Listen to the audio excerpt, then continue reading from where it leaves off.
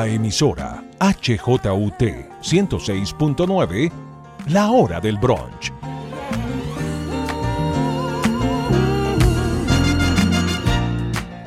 Un encuentro semanal en medio del desencuentro general.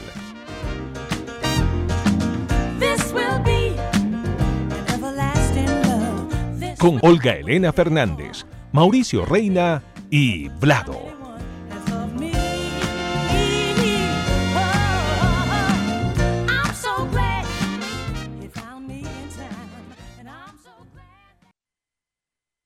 Hola, ¿qué tal? Bienvenidos a la hora del brunch, que es la hora del té en Inglaterra y que es l'ora della cena en Italia, donde vamos a estar en unos cuantos minutos con una enviada especial que tenemos en esa linda tierra que tanto nos gusta y cuya comida tanto nos ha satisfecho en esta vida. Este espacio ustedes lo siguen el día domingo en la emisora HJUT de la Tadeo Lozano a la 1 de la tarde, pero también lo encuentran en el ciberespacio los días sábados previos. El otro día Olga Elena estaba diciendo que para qué decimos eso, que si lo están oyendo fue porque lo encontraron, pero creo que uno a veces encuentra cosas que no ha buscado y las quiere volver a oír y no sabe dónde las encuentra. Hoy vamos a discutir 3 temas que han marcado la agenda de la actualidad recientemente. El primero de ellos tiene que ver con las antiguas Farc o el antiguo partido Farc o ahora el Partido de los Comunes, que ha vuelto a generar polémica en la opinión pública por no solamente haber homenajeado a el Mono Jojo y a Jorge Briceño, sino fuera de eso por las declaraciones de algunos de sus dirigentes en medio de ese homenaje. Ya vamos a ir a eso porque ha generado una gran sensibilidad en la opinión pública. En segundo lugar, vamos a hablar de el Green Pass o el pasaporte saludable o cualquier tipo de certificación que garantice que uno está vacunado y que cada vez más se va volviendo un requisito en el mundo. Había personas que hace unas cuantas semanas, al ver esa posibilidad, decían que eso era cuasi fascista, ponerle a la gente el requisito de tener que vacunarse para poder hacer cosas básicas, como por ejemplo ir a trabajar. Pues resulta que hacia allá nos estamos moviendo y vamos a ver si eso verdaderamente tiene esas connotaciones tan graves o es una medida conveniente. Y finalmente nos enteramos esta semana que va a desaparecer un espacio emblemático de Bogotá que se llama o se llamaba porque el contrato se venció el año pasado y no lo van a renovar, el Palacio del Colesterol. Y obviamente hay mucha gente que ha visto eso con nostalgia, otros con alivio, los veganos dicen que horror eso todavía existía. Vamos a discutir qué cosas de la Bogotá antigua nos gustaban y echamos de menos porque han ido desapareciendo. Y obviamente esto lo vamos a discutir con personas idóneas y calificadas. Y quiero dar en primer lugar el saludo a Vlado, preguntándole si usted cree que usted es idóneo o calificado. Depende para qué. Bien pueda Depende elaborar. para qué. Yo soy idóneo en muchas cosas y soy un absoluto desastre en otro montón de cosas. Y a veces me meto en unos temas que son como de otros profesionales, como en este caso que decidí metérmele a usted al rancho, Mauricio, a usted como economista, porque me llegó un estudio que hizo la firma Llorente y Cuenca, que es una firma de relaciones públicas y de asesorías en comunicación, etcétera.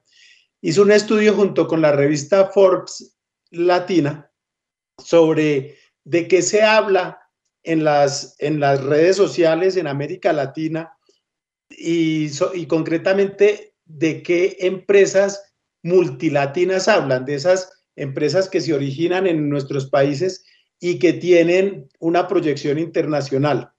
Y resulta que es un estudio muy simpático que muestra varias cosas, pero pues, obviamente no les voy a echar todo el estudio, pero la conversación sobre las multilatinas se concentra en 3 o 4 países que son Brasil, México, Chile, Colombia y Argentina, ¿no? Más o menos. Y de estos 5 países proviene el 70% de las famosas multilatinas. Eso es una cosa que habla mucho de cómo se distribuye la economía, el mercado en esas cosas.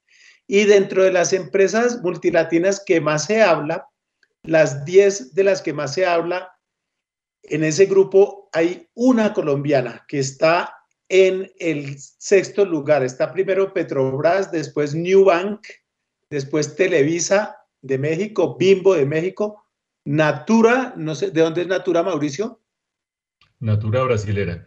Brasil, Bancolombia, luego Falabella, Cinépolis, Sigido Coppers y Ambev, ¿no? Entonces, ahí está Colombia en ese honroso sexto lugar, representada por ese grupo empresarial tan importante que es el Banco de Colombia. Y bueno, y hay otra cantidad de cosas. Métanse a la cuenta de Llorente y Cuenca, búsquenla y ahí la van a encontrar a los interesados en esos temas económicos y estadísticos, porque es como interesante en pospandemia cómo se están produciendo una serie de movimientos, Mauricio. Como le digo, decidí metérmele al rancho, aunque no soy muy idóneo en los temas económicos, pero también les meto el diente a ratos porque me parecen interesantes. Bueno, no, muy bien, muy idóneo, muy preparado y muy correcto. Y quiero saludar a nuestra enviada especial a Italia. Hemos decidido, como hoy vamos a hablar del pasaporte que se está implementando para que haya requisitos a la gente de vacunación. Y el país que tiene el problema más avanzado es Italia. No vamos a hablar todavía de eso. Decidimos mandar de enviada especial a Italia a Olga Elena Fernández. Karina, ¿cómo está ahí? Chao, bambinos. Muy bien, los saludo de verdad desde Italia, como dice Mauricio. Y más adelante hablaremos de mi experiencia acá con la vacuna y con los requisitos que me pidieron para poder entrar. Ahorita les voy a hablar más bien de otra cosa. Y es que, aunque no lo crean, hoy sembré 50 árboles. ¿Quieren saber cómo? Porque pareciera que no me veo cansada, ¿cierto? Los sembré de la siguiente manera y ahora necesito que tomen lápiz y papel porque les voy a dar un dato que quiero que sigan al pie de la letra. Se llama Ecosia, Ecosia. Ecosia es un buscador, un navegador, como decir Google, que se lo inventó un muchacho joven, Christian Kroll, alemán, recién se graduó. Y él dijo, yo quiero poner un negocio que me permita tener plata para yo vivir bien, pero yo quiero ayudar al planeta. Entonces se inventó este buscador y dijo, el 80% de los ingresos van a ser para sembrar árboles y el 20% para la operación.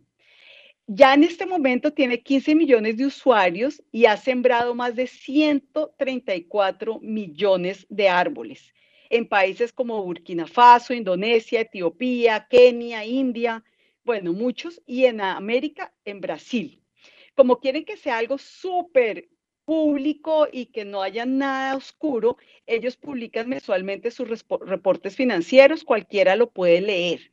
Para ser coherentes, no dejan huella de carbono, porque sería absurdo pues que sus servidores y todo contaminaran.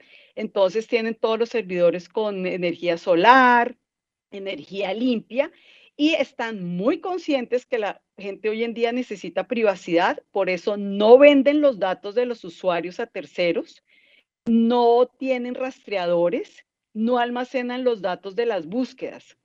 Entonces, bueno, otra cosa que es genial es que yo lo bajé pues en mi celular, en el computador de la casa, en el laptop, y a uno en una esquina le dice todos los días cuántos árboles ha sembrado gracias a las búsquedas de uno.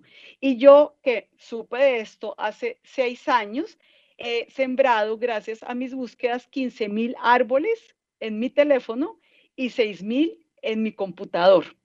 Y si tienen por ahí un tiempito, métanse a YouTube y vean videos de Ecosia, porque de verdad que conmueve ver sitios que estaban totalmente deforestados, cómo empiezan a sembrar árboles, empiezan a llegar los animales, empieza a llegar el agua, cambia la comunidad completa, le arregla la vida a toda una comunidad y pues ya el plan, perdón, ya el planeta. Entonces, invitados a que todos bajen en sus apps Ecosia. Y Mauricio, espero que bajes Ecosia inmediatamente, lo mismo hablado. Olga Elena, ¿Ecosia con S o Ecosia con C? Con ese. Con S.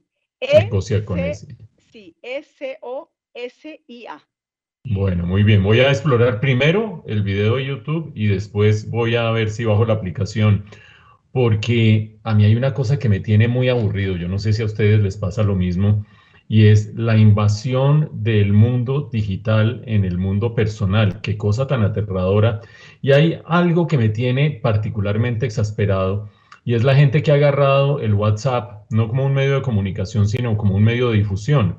Es decir, que empiezan a llegar a uno mensajes masivos a través de WhatsApp de gente que uno ni siquiera conoce, que no sé cómo diablos se consiguieron el teléfono de uno, difundiendo o su última columna o su último artículo o invitando a un evento, y además tienen ese estilito, obviamente como lo mandan masivamente, tratan de parecer cercanos, pero no pueden escribir con el nombre de uno porque es un correo masivo. Entonces, hola, te estoy contactando porque no sé qué y si sé cuánto, y eso me tiene francamente aburrido.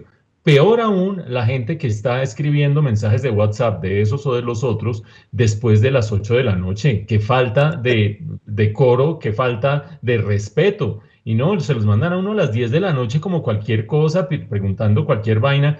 Yo estoy como un amigo mío que se ha salido de WhatsApp como 3 veces y se salió de Twitter también como otras 3 veces, y no voy a decir quién es porque él ahorita mismo se va a delatar. Después volvió con con el arroba entre las piernas, pero sí se salió y ahorita nos va a contar cómo le fue con eso. Pero un último punto de la indignación digital en la que estoy.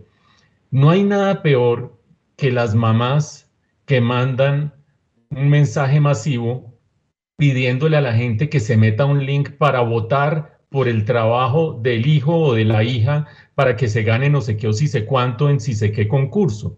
Esa vaina no solamente es absurda, uno ni conoce al hijo, ni a la hija, ni el trabajo, si es mejor o peor, sino que es una absoluta falta de dignidad. Entonces esto se volvió el negocio, un concurso, se vuelve que gana el que más amigos tenga en el mundo digital. Esto se está pareciendo cada vez más a algo que era una buena idea originalmente, espero que no pase lo mismo con la que nos ha dicho Olga Elena, y se corrompió por completo, que es change.org. Al comienzo unas buenas iniciativas, ahora le llegan a uno 4 mensajes por semana con unas fotos que parecen sacadas del espacio, pidiendo todo tipo de cosas horrorosas. Por eso yo le quiero decir más bien a nuestro amigo Vlado que nos cuente cómo fue esa experiencia de aislarse de las redes sociales y después nos eche una cancioncita. Bueno, Mauricio, pues a ver, el tema de la sobredigitalización de nuestra vida es un tema muy harto y es un tema muy discutido. Su problema con WhatsApp es el mismo problema que tenemos todos los que tenemos que usar esa aplicación. ¿Y es cuál? Y es que WhatsApp, como lo compró Facebook, imagínense, ya tienen acceso a todos los que estamos en Facebook. Es de Facebook, Instagram y WhatsApp son del mismo señor, con lo cual ellos se comparten los datos y ustedes ya saben que ellos hacen con los datos lo que se les da la gana, entonces lo invaden y lo atacan a uno por todos los costados. En cuanto a mi salida de uno y otro, digo yo, el otro es Twitter. En Twitter me salí una vez, pero hace muchos años, en el año 2010, si no estoy mal, o 2011, que me hicieron una campaña de matoneo muy fea y pues era desagradable entrar y ver insultos, porque porque así son las cosas en las redes sociales. Y me salí, pero regresé al mes porque alguien tomó escribía el nombre mío Viado, en lugar de Blado escribía Viado, pero se leía Blado, porque la I era mayúscula, y puso mi foto, puso mis datos como si fuera yo, y empezó a decir estupideces. Entonces yo les escribí a los de Twitter y les dije, tengo que regresar, pero se le advirtió que usted no podía regresar. Le dije, mire, yo soy una persona que trabaja en medios en Colombia, no sé qué, tengo 70,000 seguidores en ese momento, tal. Y al final, después de patalear, me dejaron regresar, cosa que se supone que no ocurre. Entonces regresé y a partir de ahí, lo que he hecho cuando me insultan y me maltratan en redes es bloquear. Y por eso tengo como 17,000 o no sé cuántos bloqueados, porque la gente es muy vulgar, es muy tosca, es muy ordinaria y es muy irrespetuosa. En cuanto a WhatsApp, pues me salí y unos meses me tocó volver, pero volví con un número que no es mi celular, sino con un número que solo lo tienen las personas que me interesan y entonces así no me invaden tanto, no me invaden los almacenes, ni las empresas de servicios, ni de, nada de eso, porque ese número oficialmente no existe. Entonces, eso me ha salvado, pero lo necesité por cuestiones de trabajo porque había personajes que uno tiene que contactar desde los medios de comunicación que solo funcionan por WhatsApp. Y entonces, no, yo te mando por WhatsApp, entonces le toca a uno, pero por mí yo no lo tendría. No me parece pues que sea una cosa del fin del mundo, me gusta mucho más conversar. Y si ustedes... Se está volviendo insoportable lo de WhatsApp, Ladito.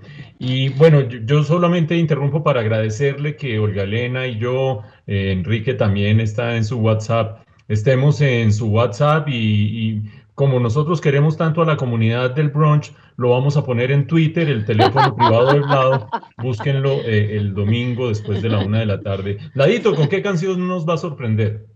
Bueno, pues vamos a poner una canción que nos va a entrar en sintonía de una forma un poco retro, como suelen ser. A mí alguien me dijo, oiga, ustedes ponen unas viejeras, y pues yo les decía, pero es que si somos unas viejeras, ¿qué quieren que pongamos? ¿No? Evidentemente. Entonces, la viejera de hoy en realidad no son viejeras, son cosas clásicas. Es de ese famoso grupo Quilapayún y es El pueblo unido jamás será vencido. Ah, Hágale, carajo. compañero Enrique. El pueblo unido jamás será vencido. El pueblo unido jamás será vencido. El pueblo unido jamás será vencido. De pie cantar que vamos a triunfar. Avanzan ya banderas de unidad y tú vendrás marchando junto a mí y así verás tu canto y tu bandera florecer, la luz de un rojo amanecer anuncia ya la vida que vendrá.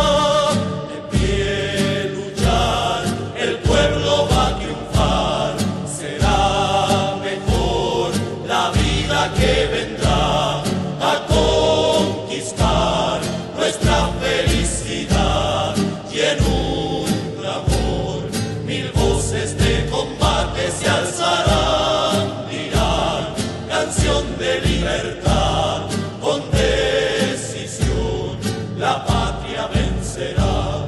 Y ahora el pueblo que se alza en la lucha con voz de gigante gritando adelante. El pueblo unido jamás será vencido.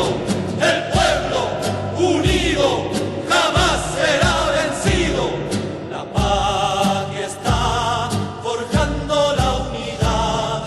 De norte a sur se moviliza. Bueno, yo iba a empezar a hablar sobre los homenajes que le han hecho últimamente al mono Jojoy y ahorita vamos a hablar de eso, pero es que ¿cómo vamos a hablar de eso sin primero comentar esta canción que acabamos de oír? O sea, ¿quién la escogió? ¿En qué estaba pensando? ¿Qué reacción apenas la oyó, Mauricio? ¿Tú qué reacción tuviste? No, yo tengo un test para ustedes, incluido Enrique, que va a contestar a señas y vamos a traducir lo que nos va a contestar. ¿Alguna vez en la vida se emocionaron profundamente al oír y cantaron esta canción? ¿Sí o no, Vladimir? Esa no, pero otra sí, de Mercedes Sosa, sí, muchas, pero esta en concreto la oí mucho en mi juventud, pero era muy chiquito yo y no me empapaba de las cosas. Yo no. Enrique dice que sí y dice que sí varias veces, Enrique. Se ríe y dice que sí, que muchas veces. Bueno, carajo, ahí vamos viendo. Olga Elena, ¿tú? Yo no me emocioné ni me voy a emocionar nunca porque es que me da es como risa, me parece como tan revolucionaria, absurda que me da es como risa, no me produce ningún sentimiento así de emoción. Bueno, entonces dicho esto y comentada la canción, Pero un momento, y Mauricio, ay, No, perdón, yo no Mauricio. existo. Yo no existo. Y como yo no existo, como he sido tradicionalmente marginado, compañeros, como he sido tradicionalmente soslayado por esta sociedad opresora, yo sí me emocioné con esa canción. Siga, compañera. ¿Pero cuándo? ¿Hoy o en tu juventud? No, en mi juventud. Hoy me Ah, pareció que era una buena manera de abrir este tema, compañera. Adelante.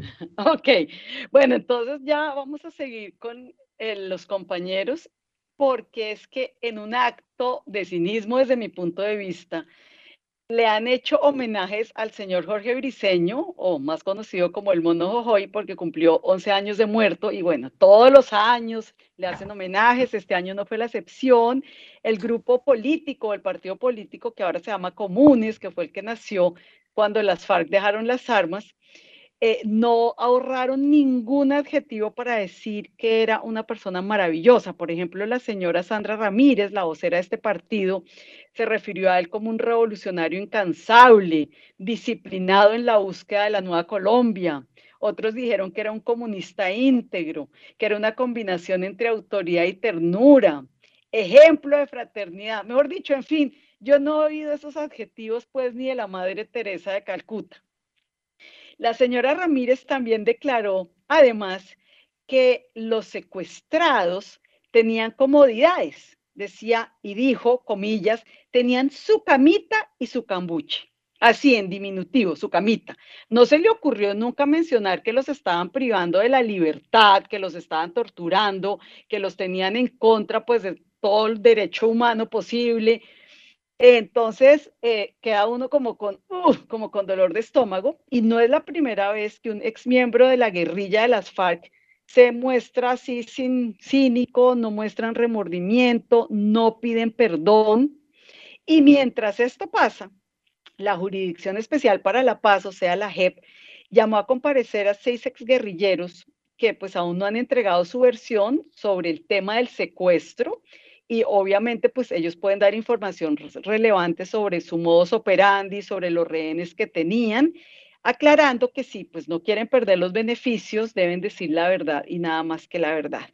Pero a mí la verdad es que estos homenajes que le hacen a este tipo de asesinos me revuelven las tripas.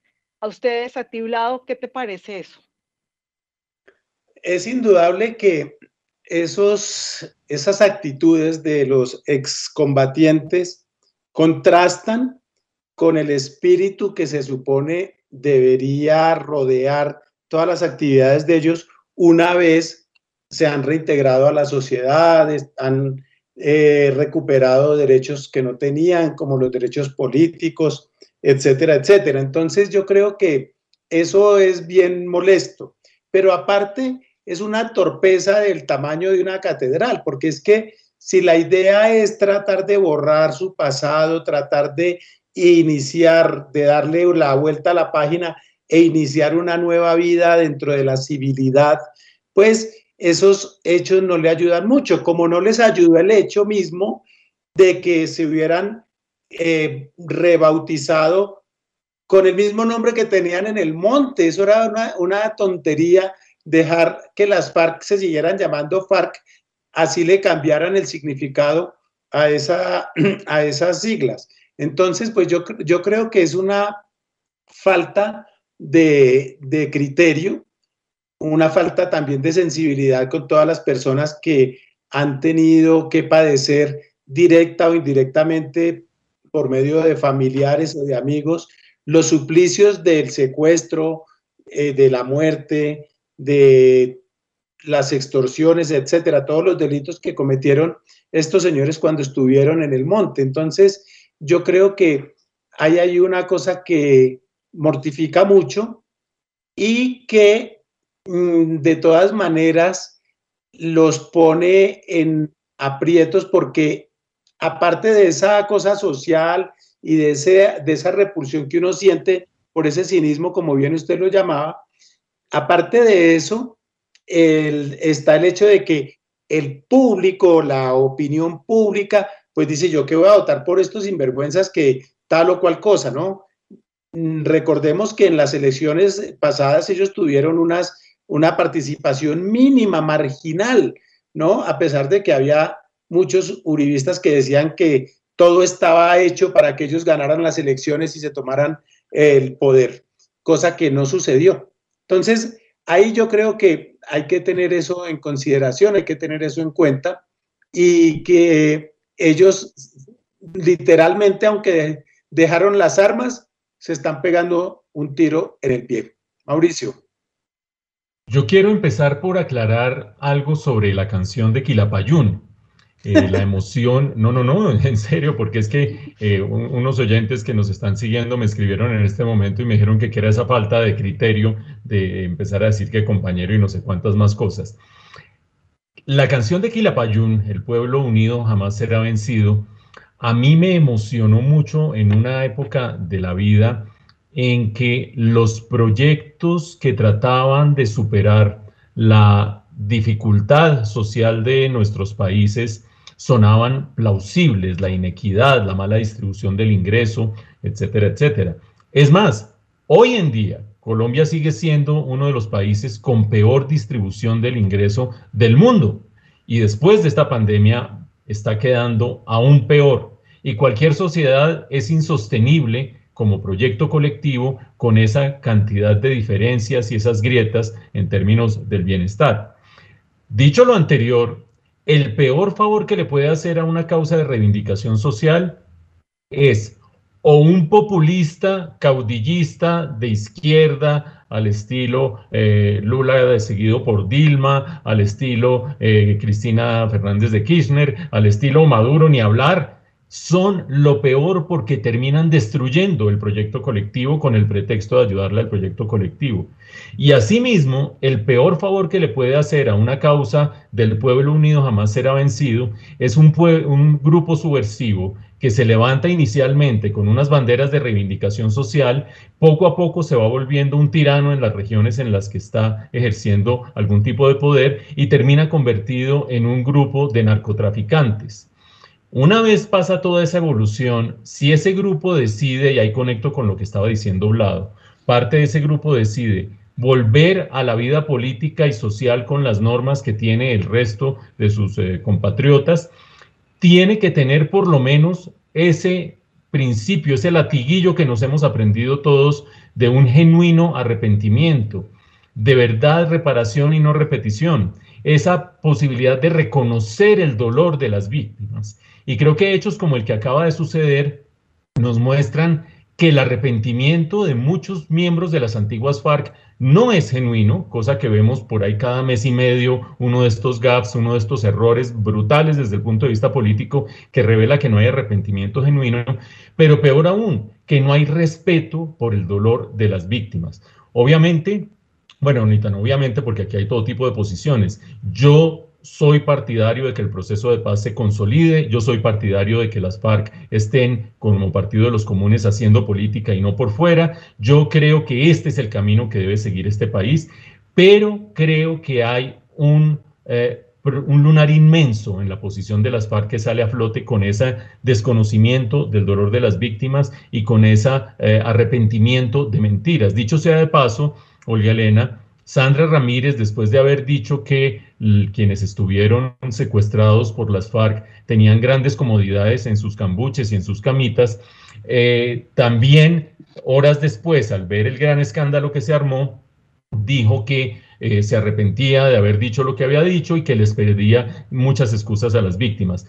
Hacen el esfuerzo porque políticamente las cosas suenen bien, se les sale la lengua con lo que verdaderamente piensan y creo que cada vez es más importante lo que tenga que decir al final la JEP de los múltiples delitos, macrocasos que está evaluando, entre ellos el del secuestro. No sé, compañeros, si ustedes tienen alguna inquietud adicional, algún comentario adicional sobre este tema. Vladito. Mauricio, no, yo solamente quiero decir una cosa rápida que hablábamos ahora mientras oíamos la canción, y es que a pesar de que en aquella época las manifestaciones de los trabajadores eran masivas, eran ruidosas y todo, no se destruían las ciudades, no se había producido o no se producía todo ese vandalismo que vemos hoy en día y que no entiende uno cómo sucede y por qué sucede, ¿no? Yo creo que esa es una cosa a la voz de el pueblo unido jamás será vencido. Vimos muchísimas masivas manifestaciones y las ciudades, claro, se interrumpía el tráfico o lo que fuera, pero no destruían todo. No había de verdad tanto criminal infiltrado con el único fin, con el único objetivo de acabar con la infraestructura, de acabar con el comercio, inclusive atacando medios de comunicación, Mauricio. Eso es una diferencia, una de esas cosas de nostalgia de lo que hablaremos más adelante, porque eran mejores las marchas de antes. Sin lugar a dudas, si no destruían el proyecto colectivo para tratar de justificar su supuesta mejora. Pues como a algunos nos fue quedando un sabor agridulce después de gritar y entonar voz en cuello, el pueblo unido jamás será vencido, pasamos años después a entonar otra clase de canciones. Estoy hablando de un lapso de unos 5 años entre una y otra canción. Eh, y estoy hablando de mediados de los años 80, segunda mitad de los años 80, en realidad un poco más de 5 años, con una canción que muchos de nosotros cantamos también voz en cuello y que ya mostraba un viraje en los gustos. Y estoy hablando de Igor y Penélope, una canción que fue famosísima dentro del rock colombiano, rock en español colombiano, del grupo Pasaporte, liderado por Pablo Tedeschi, y con la voz inconfundible de Elsa Riveros. Un gran saludo y un gran abrazo para Elsa, que sabemos que en este momento no nos está escuchando. Enrique, adelante, por favor.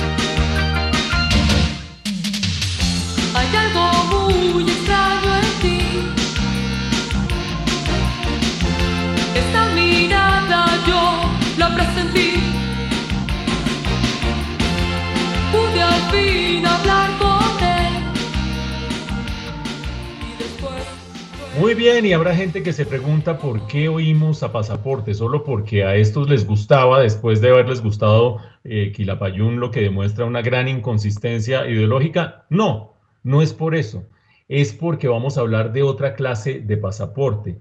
Vamos a hablar del Green Pass, o en cada país se llamará de una manera distinta, este es el apelativo que ha recibido en Europa, que es la consolidación lenta pero segura de una política según la cual a la gente para hacer ciertas cosas se le está pidiendo ya sea el certificado de vacunación o pruebas permanentes de COVID, de prevalencia de COVID-19.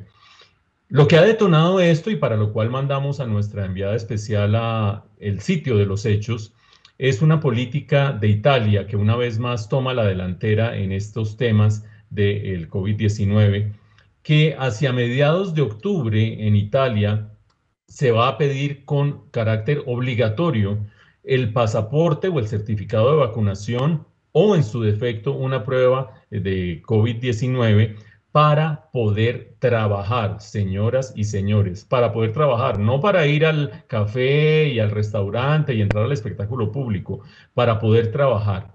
El proyecto original incluía la suspensión del trabajo en caso de que no tuvieran uno de estos dos papeles los trabajadores, o el certificado de vacunación o el certificado o la prueba anti-COVID.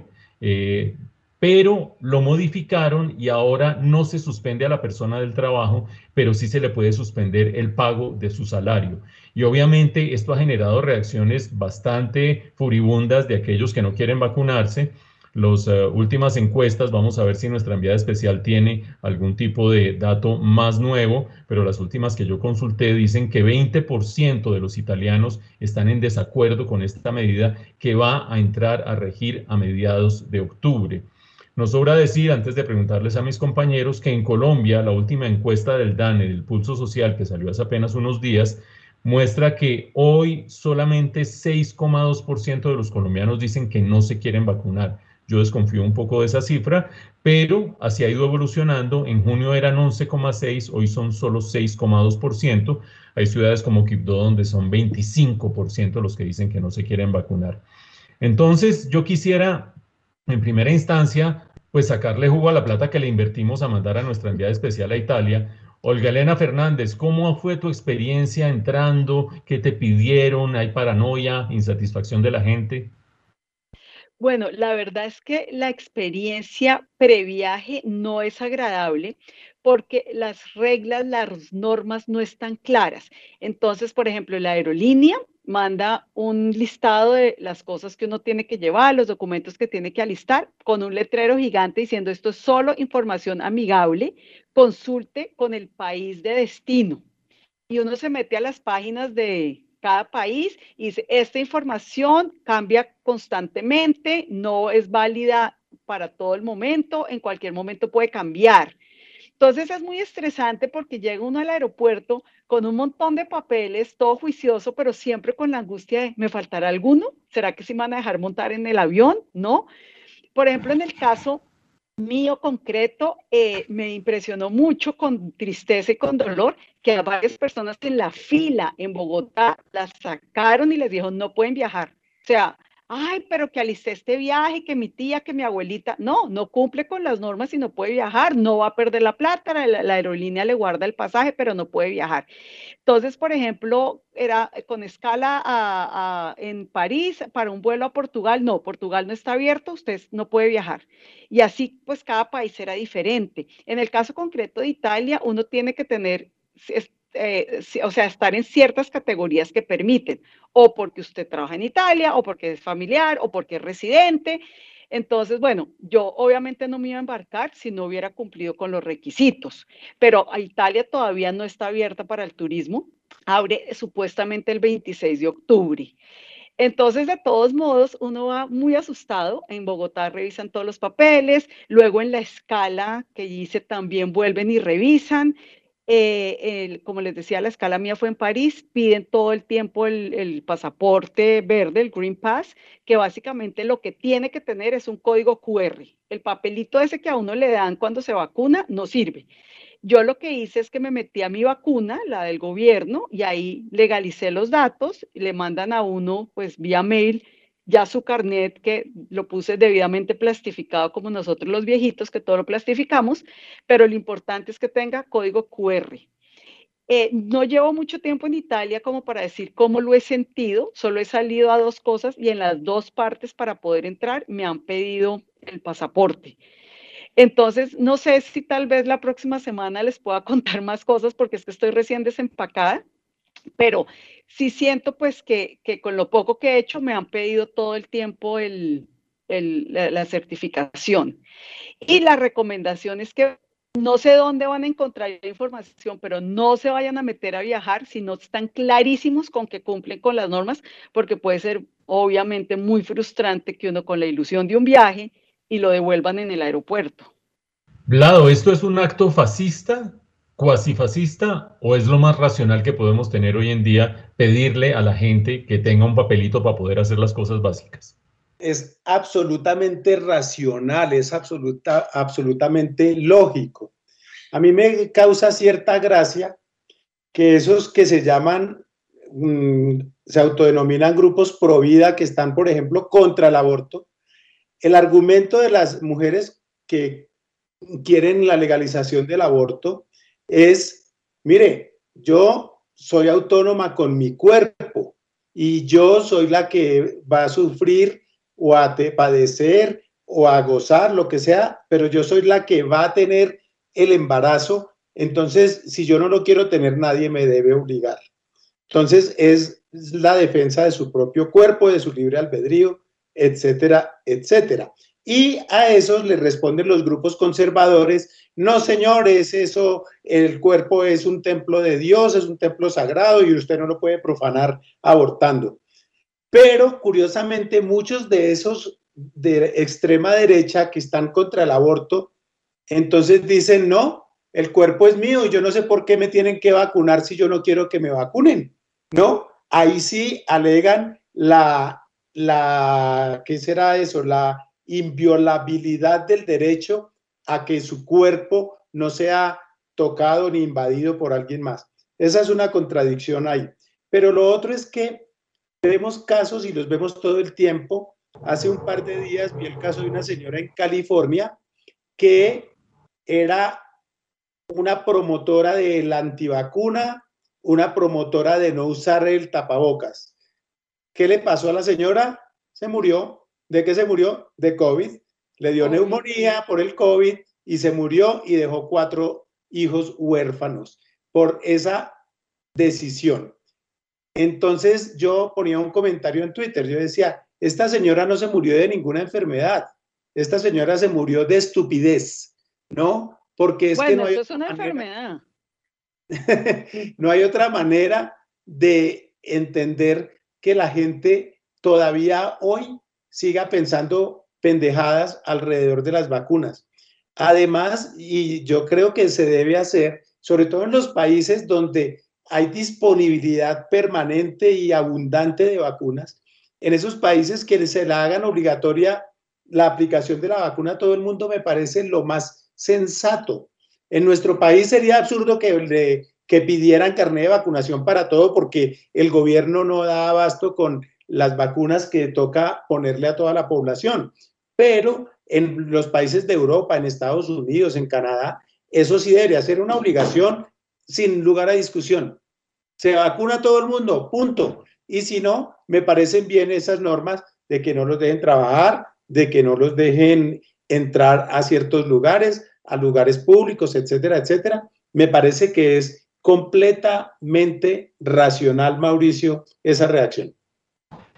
Pues bueno, ahí están planteadas las posiciones. A mí lo que más me sorprende del reporte de nuestra enviada especial a Italia es que allá en la Unión Europea no valgan el papelito escrito con kilométrico que le dieron a uno para la vacuna. No, eso sí es mucha falta de cualquier cosa. Pero bueno, va a tocar bajar el código QR y hacerle caso a esos esfuerzos imperialistas de tratar de imponernos algo por encima del kilométrico.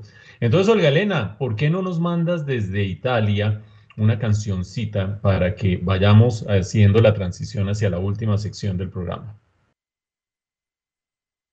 Sí, cómo no se me ocurrió tener una canción italiana, qué bruta. Pero bueno, para la próxima. Hoy les tengo más bien una canción que la ha cantado mucha gente, pero en la versión de alguien que se llama José Gómez Romero, que estoy seguro que nadie sabe quién es José Gómez Romero, pero cuando diga que es Diango van a decir, ah, claro. Entonces, ¿qué tal si oímos este tango que se llama Nostalgia? Porque luego vamos a hablar de cosas que nos producen nostalgia.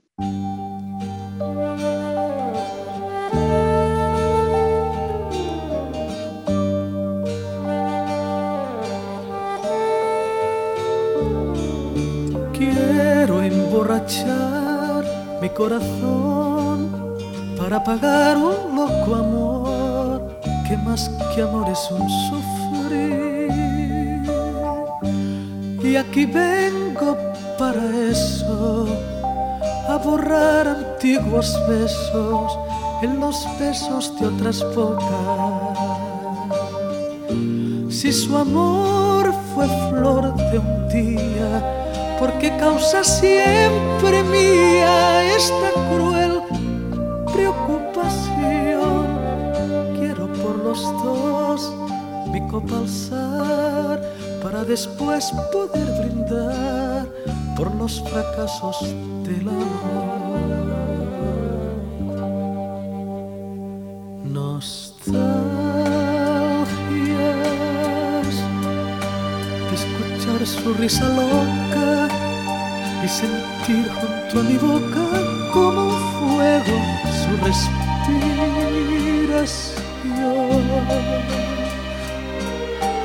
Angustias de sentirme abandonado y pensar que otro a su lado pronto le hablará de amor. Hermano, yo no quiero rebajarle, ni pedirle, ni llorarle, ni decirle que no puedo más vivir. Ay, la nostalgia. A mí este tango me produce nostalgia del tango, porque es que yo crecí con tangos. Yo, como ya creo que lo he dicho en este espacio, yo nací en Bogotá, pero de muy niño me llevaron a vivir a Armenia, donde pasé toda mi infancia arrullado con tangos. Y los tangos para mí son alegría, son recuerdos bonitos, son eso, son nostalgia. Y es esa nostalgia que hemos sentido nosotros cuando hemos visto que se han cerrado tantos lugares que frecuentábamos de distinto orden, comerciales, restaurantes, para hacer ejercicio, para arreglar cosas, etcétera, etcétera. Y esta semana nos sorprendieron con que se cerraba un espacio que yo en realidad nunca pisé, que es el famoso Palacio del Colesterol. Y yo pues nunca fui, pero oía uno todo el tiempo hablar del Palacio del Colesterol, etcétera, etcétera. Y a raíz de eso, pues nosotros pues quedamos ahí como con esa piquiñita de esas cosas que han cerrado. Y yo quiero en los minuticos que nos quedan preguntarles a mis amigos, a mis compañeros, a mis contertulios aquí de la Hora del Brunch, qué cosas extrañan, qué cosas les producen nostalgia que ya no están en esta antigua ciudad o en otras ciudades, porque hay lugares a los que uno iba, en otras ciudades que uno iba a visita y siempre iba, y uno de pronto llega, ay no, lo cerraron, y uno, miércoles, esto ya no vale la pena venir. Entonces, pues, con eso quiero arrancar, y como nos hemos referido tanto a la italiana, empecemos por Mauricio y que después nos cuente la italiana cómo es la vuelta. Pues pensando mi respuesta para este tema, yo empecé a recorrer una cantidad de cosas de mi pasado y casi no vuelvo, les cuento. Eso, por supuesto, se volvió adagio, que todo tiempo pasado fue mejor y que uno a medida que va pasando el tiempo va echando de menos cosas de su infancia, de su juventud. Y eso yo creo que es más un fenómeno psicológico, o tanto un fenómeno psicológico de uno con sí mismo, como un fenómeno del deterioro del entorno. Pero superado ese viaje que me hice, me quedaron dos reflexiones. La primera de ellas es que yo echo de menos muchísimo los cines que están por fuera de los centros comerciales, es decir, de los que no quedan ya prácticamente ninguno. Y hay dos que me marcaron a mí de manera muy importante, que fueron el Teatro Almirante en la calle 85 abajo de la carrera 15, del que lo único que se conserva, pero ya es un logro bastante grande, es el mural que había en el lobby de la entrada, que hoy está en el edificio de consultorios que construyeron detrás de ese teatro. Y el otro es el Teatro El Lago, que era una fantasía, sobre todo porque la entrada al Teatro El Lago era en esa época lleno de sitiecitos como de medio hippies y de afiches y de no sé qué, un mundo prohibido y desconocido que era supremamente seductor para mí. Los echo mucho de menos, los cines de calle. Pero después me quedé con una sola reflexión: echo mucho de menos la calle.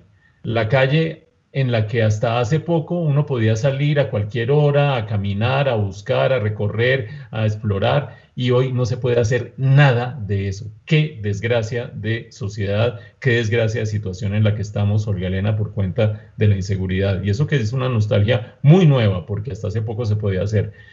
Karina, ¿qué vas a decir? Pues mira, voy a decir que cuando dijiste lo de El Almirante, el Teatro Almirante, el 85, me acordé inmediatamente de dos sitios que a mí me encantaban ahí, uno que se llamaba El Chiquito y otro que se llamaba Burger King, que no tiene nada que ver con la cadena famosa gringa de hamburguesas Burger King. Yo creo que se habían robado el nombre, no sé.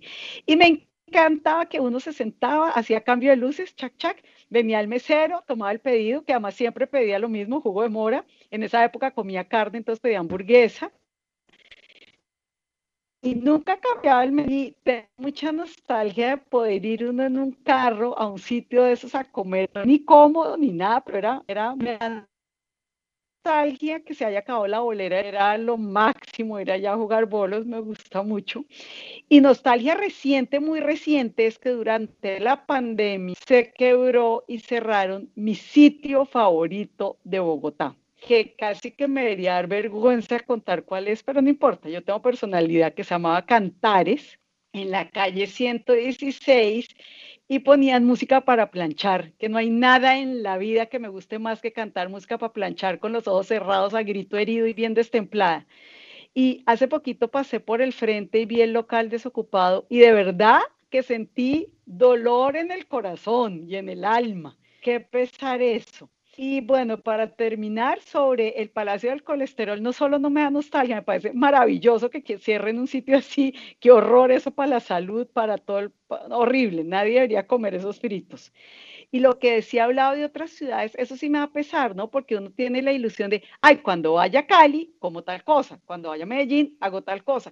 Y cuando uno llega y eso no está, es tan triste, entonces esas son mis mayores nostalgias. Bueno, yo les cuento las mías, rapidísimo, pero a mí me hace falta el American Burger de la 85. Esa vaina era el mejor chile de Bogotá y las papas, bueno, era una maravilla. Me hace falta no Cantares, sino Sones y Cantares, allá en la séptima con 47. Ese lugar era, o con 49, ese lugar era una cosa del otro mundo. Así como me hace falta el viejo almacén, el de Marielita, donde oí los tangos más espectaculares hace 35 años, cuando empecé a trabajar en la República, que íbamos por lo menos 2 o 3 veces en las noches, durante la semana, si fuera lunes o martes o miércoles o viernes, íbamos a oír tangos. Y me hace falta la panadería que había en la esquina de mi casa, que se acabó, que se llamaba San Cayetano, en la esquina de la calle 63A con carrera 16. Esa panadería vendía las mejores mogollas del mundo mundial, don Mauricio. Bueno, una última reflexión sobre las mogollas, un producto tan entrañable y tan tradicional en nuestra historia, se adelantó tantísimo a los tiempos que hoy en día los panes integrales con salvado y con no sé qué y con si sé cuánto son como las mogollas de ayer, y en esa época eran como de peor familia, y vean ustedes a dónde vino a llegar la mogolla, la gloriosa mogolla. Pues sin mucho más que decir, cada cual irá a cultivar sus propias nostalgias y a vivir de su propio pasado. Entonces los dejamos en paz por 8 días y esperamos que nos vuelvan a seguir una vez más en la hora del brunch el próximo fin de semana. Hasta luego.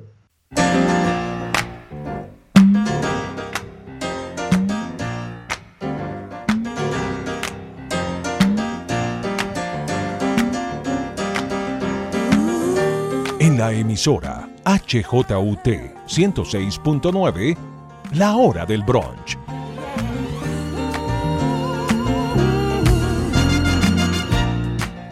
Un encuentro semanal en medio del desencuentro general.